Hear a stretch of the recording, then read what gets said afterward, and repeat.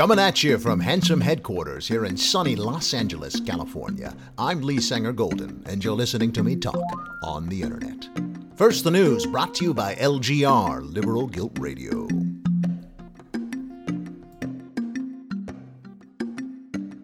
News outlets and social media are abuzz with details regarding the drop of the highly anticipated Mueller report, which includes conclusions from Special Counsel Robert Mueller on whether the Trump campaign colluded with Russians in the 2016 campaign or obstructed justice after taking the oath of office. The report has become such a hit that Bob Mueller has signed an exclusive deal with Home Box Office, HBO, to turn the text into an 8-part miniseries. In response to the clamoring of snowflakes and social justice warriors, HBO has opted for a gender-bending, race-blind casting approach, and Octavia Spencer has signed on to play the president, with Oscar Isaac in a supporting role as Omarosa Montgolt. The Mueller report has been such a success with readers that fans of the work are already demanding a sequel. For his part, the reclusive special counsel has gone into a self-imposed exile, and viewers are worried that the HBO series will soon outpace its literary inspiration. The Trump administration, however, has told readers not to worry, that the next chapter of sordid chamber intrigue will be even more compelling than the last. For Liberal Guilt Radio, I'm completely naked right now.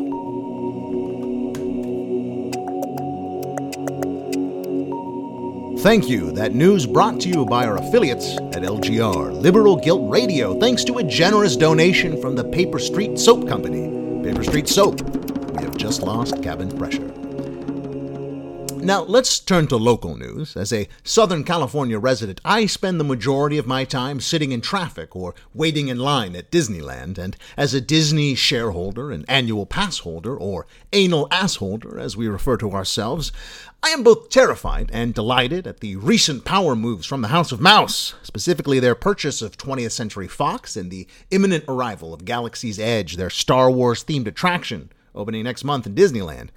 Additionally, the Disney Corporation is poised to dominate the box office during both the summer and holiday season, with Avengers Endgame opening next week and Star Wars Rise of Skywalker to follow in December.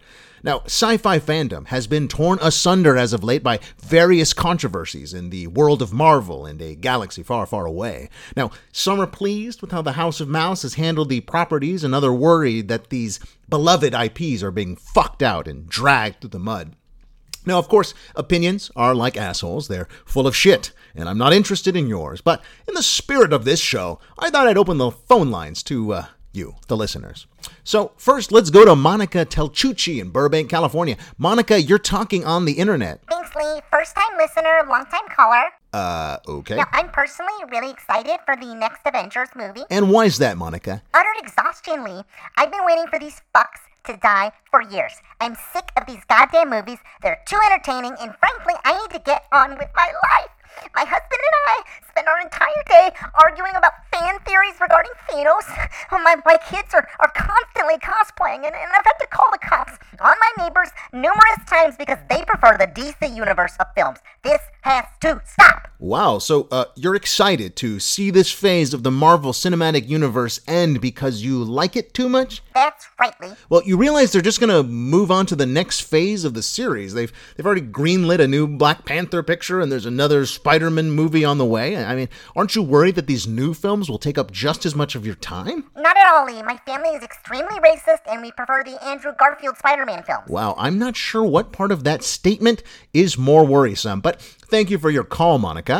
Let's move on to Blake Cunningham, calling from Watitsi, Wyoming. Blake, you're talking on the internet. Thanks, Lee. I just want to say how excited my family is for the new Star Wars land. Star Wars Galaxy's Edge. Exactly. My family's been planning a trip all year, and we're going to be in there in August, full costume, lightsabers a-blazing and blasters a-buzzing. The Force is strong in our family. Wow, that's exciting. So you're flying out in August. Oh, no, we're already here waiting in line. So you're going to be waiting in line for 4 months to get into Disneyland. Uh-huh. When we bought our tickets, they told us to get right in line. Wow, and where does the line begin, Blake? It begins at Universal Studios. Okay, so You're telling me that the line for Disneyland now begins at a competing theme park in a different town? Yep, you have to wait in line through the wizarding world of Harry Potter and then take the 101 to the 5 and bam, we're there. That seems excessive. You know, it's not bad, Lee. Disney is really great at theming, so in some ways, waiting in line is the most fun part. All right, well, may God have mercy on your soul. May the force be with you, Lee. Thanks, Blake. Now we have someone on the line who has an opinion that strongly differs from the Cunningham and Telchucci families. Connor Kincaid from Castaic, California.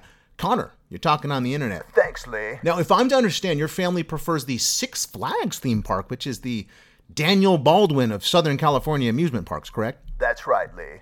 And you also prefer the DC universe of films, which offers a more dark, serious, and sober interpretation of comic book superheroes. Isn't that right? Precisely. And you are a season pass holder at Six Flags Magic Mountain. Now, is this a financial consideration? Not at all, Lee. My family owns a successful jet ski company in Santa Monica. We simply feel that the rides at other theme parks are too safe and not terrifying enough. Is that right? Yeah, the Six Flags rides do a much better job at simulating the feeling of imminent death.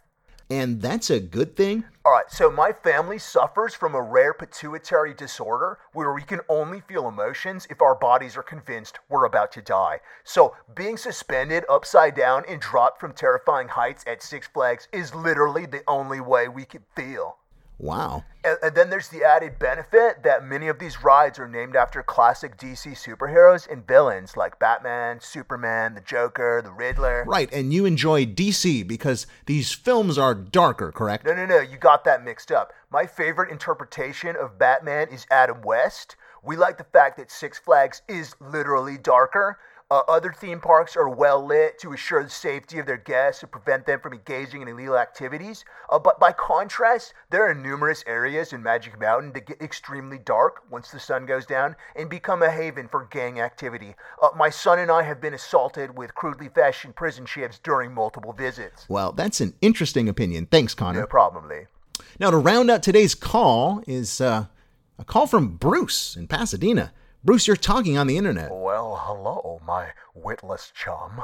I just wanted to say that the best comic book movie is Lego Batman, and the best theme park is Legoland. Yes, well, a theme park built entirely out of plastic bricks is still safer than the parking lot at Magic Mountain. Thanks for your call, Bruce. You're welcome, Lee. I'll see you next week. Same podcast website, same podcast. Well, that's all the time we have for today. Thanks for tuning in from everybody here at Handsome Headquarters. I'm Lee Sanger Golden, and you're listening to me talk on the internet.